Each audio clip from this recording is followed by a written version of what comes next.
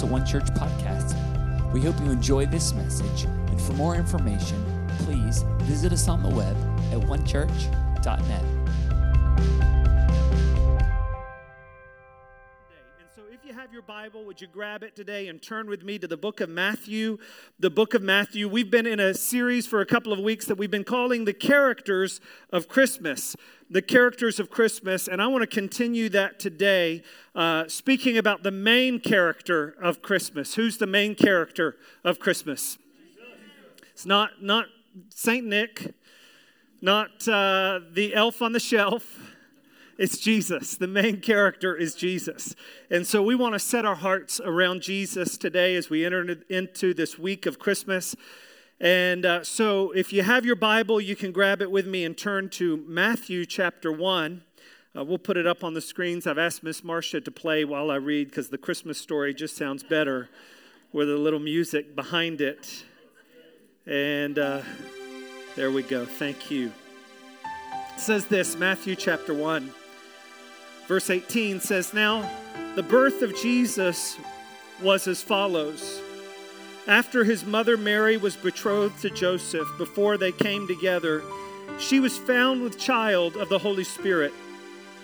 Then Joseph, her husband, being a just man and not wanting to make her a public example, was minded to put her away secretly.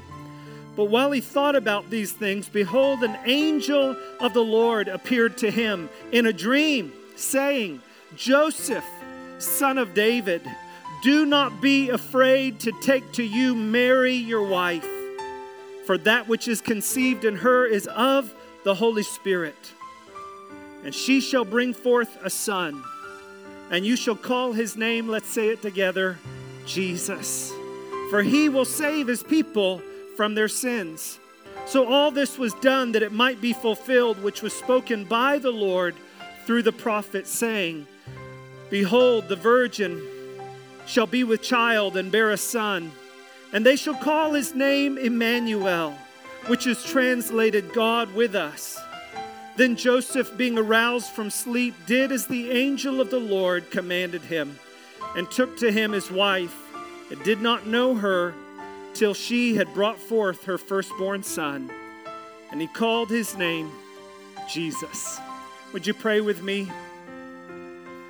Father, we thank you this morning for Jesus. We thank you today that in this day and age that we live in, God, we thank you that you have not left us alone. Father, we thank you that we are not wandering in darkness, but God, even as we have been singing this morning, God, that we have seen a light, the light of the world, the light we've been waiting for. And Father, we pray that today that light of Jesus would shine in our hearts. Father, I pray that there would be a refreshment and a renewal of the joy of Christmas in our hearts today. We thank you for it, Lord, in Jesus' name. Amen. Amen. Yeah, it sounds better. It sounds so much better. Just want Marcia to come with me all the time around the house. Every time I talk to Jennifer, just play, Marcia. I think it would really smooth out a lot of things, all right? "You shall call his name Jesus. Jesus, for he shall save his people from their sin." I want to talk to you about the main character of Christmas, Jesus, this morning. And I want to start by asking you a question. And it is this: what's in a name? What's in a name? If you've ever had to name something or someone, you know the weight of that responsibility. If you've ever had to name, maybe you started a business and you had to think, what's the name of this business going to be? Maybe you had a baby and you're wondering, what should we name this baby? I remember for Jen and I, when we were expecting our second child, Finn, who's sitting here on the front row, I remember we had a little list of baby names. Who's done that before? You have a list of baby names. Some of you do. Some of you, who's in need of a baby name this morning? Any of you needing a baby name? You can trade with those that have a list. But I remember we had Anders, and we were getting ready to have Finn. Jen was expecting Finn and coming to the end of the pregnancy, and we didn't know if it was a boy or a girl. And so we had these list of names, all the boys' names and all the girl names. And I remember going out to the playground while Anders was playing on the playground. And I remember we would bring the list of names, and we would sit there by the playground, and we'd yell out the names just to kind of see how it felt. You know what I mean? You got to feel it. You got to see, how does this feel? And so we'd yell out the names as if we're looking for a child. You know, we thought that was kind of safe at the playground. There was a bunch of kids around there. We had one, but everybody thought we had like 20 because we were yelling out all these names. I remember some of the names. Hudson, where are you? We're like, Hudson Johnson. No, not going to work. Chatham was another name. That's kind of a family name. We had these names. We'd yell them out. Chatham, where are you? Everybody thought, man, these are some negligent parents. They've lost all of these kids. And I remember when we came to Finn, we said, Finn Ivor Johnson. That kind of has a good ring to it. We're going to go with that. And that is what we named him, which is, again, kind of a family name. But how many of you know that naming something or someone can kind of be, it's a heavy responsibility. Who knows what I'm talking about? It feels like, man, this is a heavy weight. If I call him the wrong name and give him the wrong name, and can we do a rebrand? How does that work? If we give him the wrong name, it just feels like a big responsibility. And I think all of us, whether we've had to name maybe a dog or a cat or a business or a child or anything, maybe it's still even a business that you want to start someday, but you've named something in your heart. You understand the importance of a name, and you understand the gravity of a name, and it's really because a name reveals the nature. A name reveals the nature. In fact, I just have to say, the Goldies, I love their little guy's name, Glad. Glad. Isn't that a great name? Yeah. I mean, I just wish that was my name so that every time I introduce myself to somebody, I could introduce myself. Hi, I'm Glad. Hi, I'm Glad. Glad to meet you. But I love that name, and I love the recognition that a name reveals a nature. It says something about a person or about a thing, an entity, an identity. And God understood that. And I have to tell you that God kind of made it easy for Mary and Joseph. They had it easy, didn't they? Because God spoke to Joseph in a dream through an angel. An angel appeared to him in a dream and said, Mary is going to have a child, and he's conceived by the Holy Spirit, and his name shall be called Jesus. And how many of you know if an angel gives you the name, go with that name? And his name will be called Jesus. And I know we're all familiar with the name of Jesus, but I think sometimes it's easy to forget that his name reveals his nature. His name reveals his identity. And the name Jesus, or perhaps a more accurate translation of the original, would be Yahshua. Yahshua. His name will be Yahshua. That word Yahshua means God. Yahshua means saves. And so the name Jesus reveals the nature of God, reveals God's intention that God is a Savior. That God is a Savior. And it says his name shall be called Jesus. Why? Because he will save his people from their sins. He'll save his people from their sins. Now, I know sin is not a word that we talk a lot about at Christmas time. I've yet to see a lamppost with a banner on it that has a Christmas graphic and it just says sin on it. Look around town, you probably won't see any of those. I've yet to see a Christmas cookie that has the frosting, S-I-N, sin. Or, a Christmas crossword puzzle that says sin. No, we don't talk a whole lot about sin at Christmas time, but what I want you to see here is from the scripture that if we don't recognize the reality of sin, we don't understand the reason and the meaning for Christmas. Apart from the recognition that this is the condition of all mankind trapped in sin, Christmas becomes meaningless. Christmas is just about, I hear people say Christmas is all about family.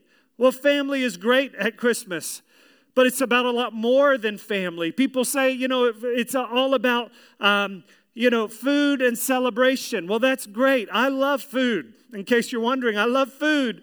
But Christmas is about a lot more than food and even just celebrating the season. It's about the recognition that we have been saved from sin. And that word sin means to miss the mark. It's an archery term that means to miss the mark and to therefore lose the prize. And God is saying that was the condition of all mankind, that we had all sinned.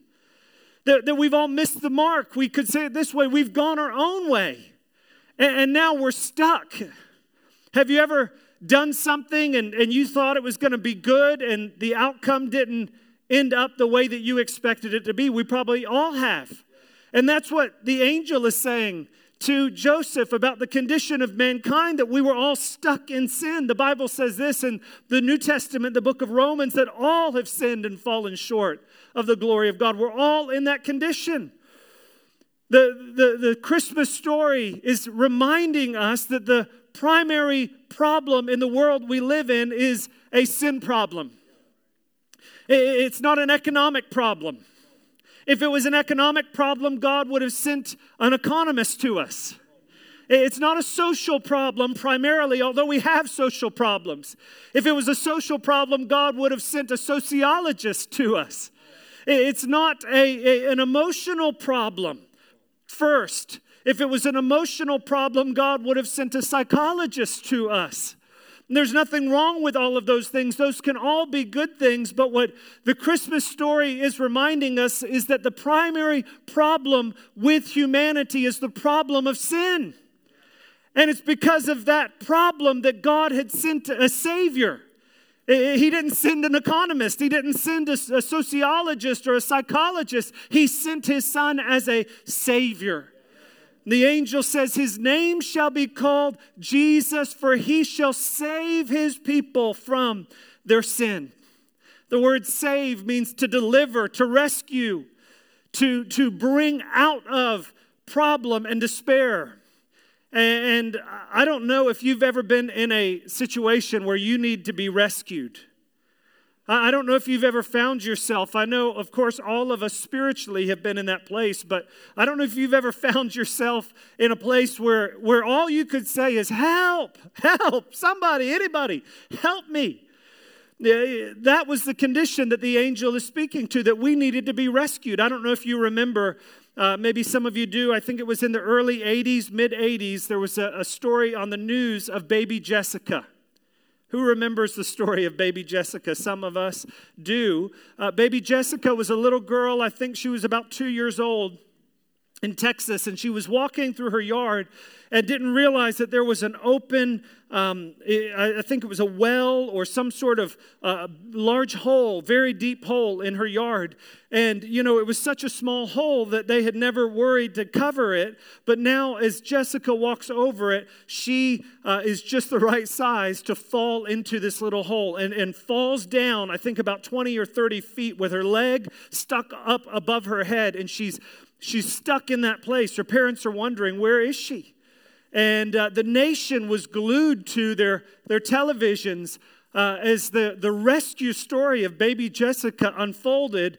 Everybody was glued to the events of what was happening, because within everybody there is this resonance of the need to be rescued. We love a rescue story because in our core, there's something in us that recognizes we all need to be rescued. I remember when I was growing up, my brother, in fact, all of my brothers were daredevils. My older brother, Jordan, who is 16 months older than me, wanted to be a stuntman. And so he put a lot of energy into career development as a child and as a teenager, jumping off of anything that he could and practicing any opportunity that he got. And I remember one time when we were quite young, I remember he was probably 6 or 7 years old. I remember he climbed up in a tree in our yard. He climbed up, almost to the top of the tree, 20 25 feet in the air. It's kind of like the climbing tree out here on Park Avenue. Some of your kids are familiar with that. And I remember he went up in the top of the tree and actually went beyond even where my parents had said to go to.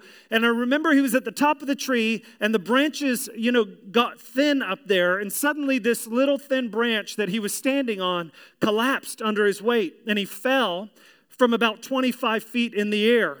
And miraculously, as he's falling, just as he begins to fall, his foot is caught between two other branches, and he's hanging upside down at about 20 feet in the air.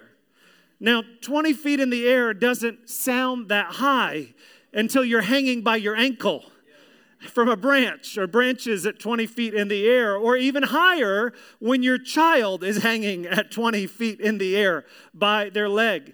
And I remember sitting there and I'm just going, Dad. And Jordan's going, help. He's screaming, help. Suddenly he was, thinking of a career change at that moment as a 7-year-old. But I remember him yelling, and I remember my dad in the house hearing the voices of his sons outside screaming for help, yelling for help. And my dad came running out. And I've never seen a man move so fast in all of my life. He was like Flash Gordon, up the tree, grabbed my brother, pulled him out of the tree, carried him back down. And what was he doing? He was saving him. He was rescuing him. And that's the picture that God is giving us. That through Jesus, God has come running to us. He has heard our cry. He's heard the cries of humanity, the pain of the human condition, and God has come running to us. And through Jesus Christ, God has climbed the tree, and it was ultimately the tree that he was crucified upon, and he has given his life as a rescue mission for humanity. That's the reason for Christmas. That's the celebration of Christmas, that we have been saved by God through Jesus Christ. God has sent Jesus. His name is called Jesus because he will save his people from their sins. And I want to give you today 5 reasons that I believe we can all recognize that Jesus is our Savior. Why do we look to Jesus? Why do we trust Jesus? Why do we celebrate Jesus? Why do we remember Jesus? There's 5 reasons why Jesus is uniquely our Savior. Number 1 is this, that Jesus is God. Jesus is God. Again and again throughout Jesus' life, he would say things like, if you've seen me, you've seen the Father. He would say, I and the Father are one.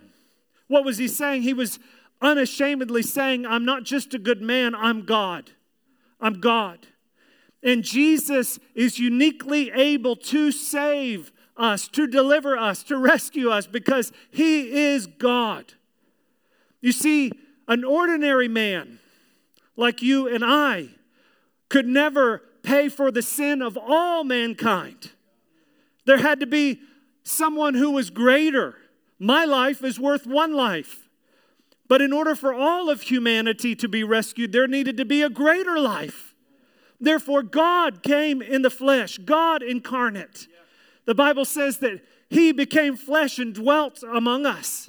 So the first reason I want you to see that Jesus is the Savior is because Jesus is God. The second reason I want you to see that Jesus is the Savior is because Jesus is also man. Jesus is man. You see, as God, he could pay for the sins of all mankind. But as man, he was uniquely positioned to pay the penalty of our sin. You see, God would be unjust to make another pay for the sin of humanity. Therefore, God had to come as a man in order to pay for the sins of mankind. It's kind of like this. When you're a kid, anybody ever get in trouble for what their siblings did? Just Jarrett and I, a couple of us. Yeah.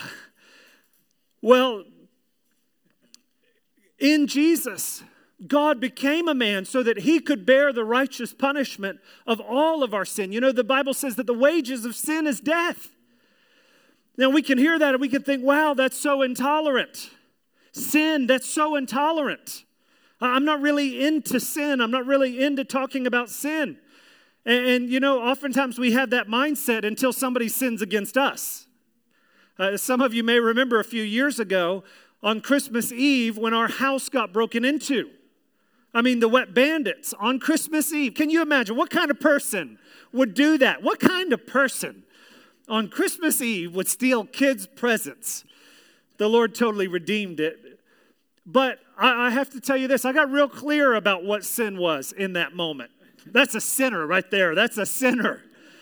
The reality is, though, I'm in the same place. I'm in the same place. So God came in Jesus as a man so that he could take the punishment of humankind.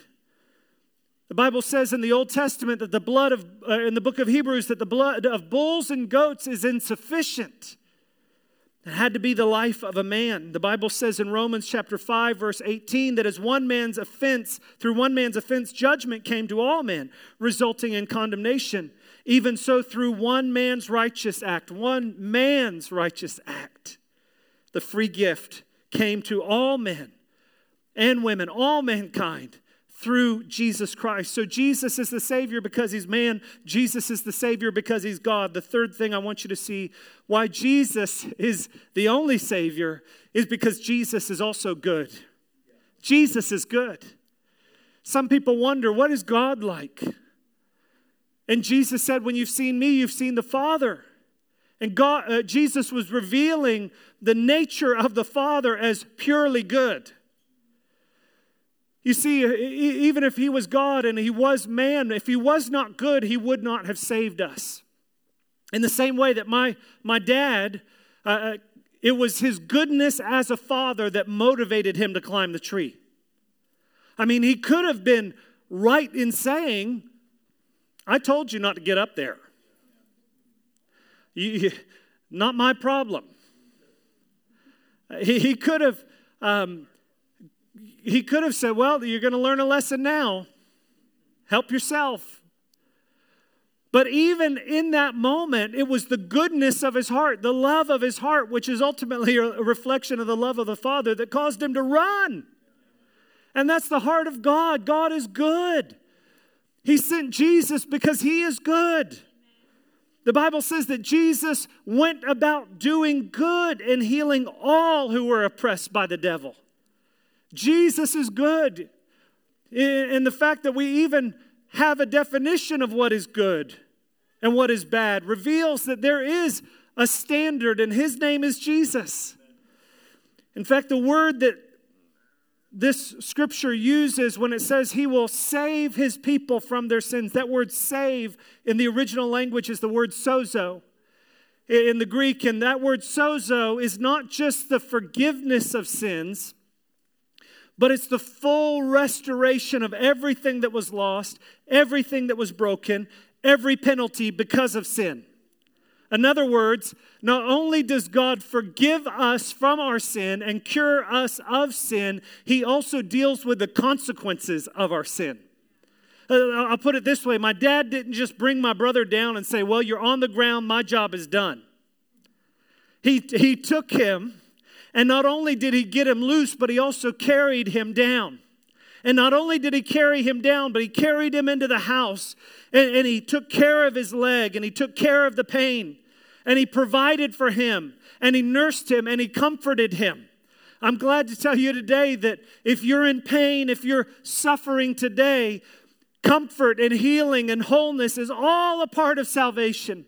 Yes, it is the forgiveness of our sins first and foremost, but it's also the total restoration of all of the effects of sin. You don't have to live your life in a place of brokenness because he is also our healer. He's our restorer. I love what Dallas Willard says when he says that eternal life is not just a quantity of life, but a quality of life. In other words, as Jesus said, I've come that you might have life and life to the full.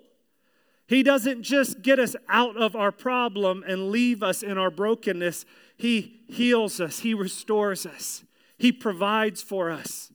He comforts us. Why? Because He's good. Because He's good. Jesus is good. The fourth thing I want you to see why Jesus is uniquely the Savior is because Jesus is not only God, not only man, not only is He good, but He's also strong. He's also strong. You see, I was there, and honestly, I loved my brother, but I couldn't help him. I wasn't much of a tree climber. I was standing there, and I was going, this isn't good. This is not good. Jordan, you're in big trouble, man. You are in big trouble, and you are upside down now. This is a problem. And, that's kind of how religion is. Religion and self-righteousness can tell us how we failed, but it can't do anything to help us. It's kind of like me standing there, man, you really did it now. You've done it now. You're in big trouble now. And that's kind of a picture of religion. I was like a little Pharisee sitting there just criticizing him. Any of you have a little brother like that, a little sister like that? Anybody have a little Pharisee in training in your house? They love to tell you all that you do wrong. Maybe you got a kid like that. Don't point at them if you do, but they can tell you all that you do wrong. They're an expert on everything. They can't do anything. That was the place I was in. And that's the place the law was in. The Bible says that the whole purpose of the law in the Old Testament was to point out our own inadequacy, our own inability to save ourselves. It revealed to us that we were powerless and that we needed a Savior. But it was Jesus who was strong enough. Just as my dad came and that supernatural strength that caused him to race up that tree and carry my brother down. He had to be strong. Not only good, he had to be strong. You see, oftentimes the world that we live in sees people in that condition or sees us in that condition and is powerless to help and therefore redefines the condition that they're in. And bad becomes good and good becomes bad. And so not only is religion powerless to help us, self-righteous religion powerless to help us, but also the world is powerless to help us. The world and the culture that we live in that is so often against God and against the Scripture would say, you're not in problems. Your leg's not broken. That branch isn't about to fall. You're not upside down. We're all upside down. You're actually good. And that's what the world says, and it's powerless to help us, but out of God's goodness, He tells us the truth, and out of His strength, He steps in to help us. Nate said it earlier, I think it was Nate, who said He's mighty to save. He's mighty to save. If God was good, but He wasn't strong, He could love us, but He could not help us, but it was His strength, His power that enabled Him to rescue us. Ultimately, the greatest demonstration of power in the empty tomb when Jesus defeated not only death, but He defeated hell. He defeated the grave. He defeated sickness. He defeated every demonic power. What can you do to a man who can't be killed? It's the ultimate victory. I know it's not Easter, it's Christmas, but Jesus is strong. The Bible says in Acts chapter 2, verse 24, that He loosed the pains of death because it was not possible that He should be held by it. I love that. You can't hold Him. You can't stop Him. He is strong.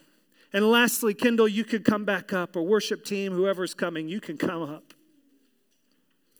Not only is Jesus our Savior because He's God, not only is He our Savior because He's man. Not only is He our Savior because He's good. Not only is He our Savior because He's strong. The last thing I want you to see is that Jesus is our Savior because He's here. He's here. He's present. I wasn't there with my dad as he climbed up to the top of the tree. I was watching from a distance, safe distance. But I can imagine that as he got to the top of the tree, suddenly there was a comfort that came. Suddenly there was a sense of everything's going to be okay. Because Dad is here. Dad is here. And God is saying, you guys can begin playing. God was saying, in Jesus, I'm here. I'm here. You see, we could never get to God. We were incapable of rescuing ourselves, unable to help ourselves. Therefore, God had to come to us. And in Jesus, what theologians call the incarnation, God, the eternal, immortal, invisible, unchangeable God, became clothed in an earth suit, became wrapped in humanity. Why did he do that? He could have sent an angel. He could have sent someone else, but God came himself because he's wanting to say, I'm here. I'm here.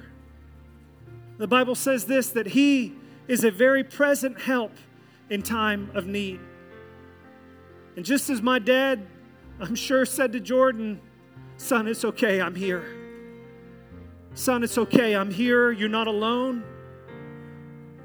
That's the good news of the gospel. That God is here. That God has come to us through Jesus Christ. That when we could not rescue ourselves, he came to us. And I'm glad to tell you that through the Holy Spirit, Jesus says, I'll never leave you. I'll never forsake you. I want to ask you, if you would, just to stand to your feet.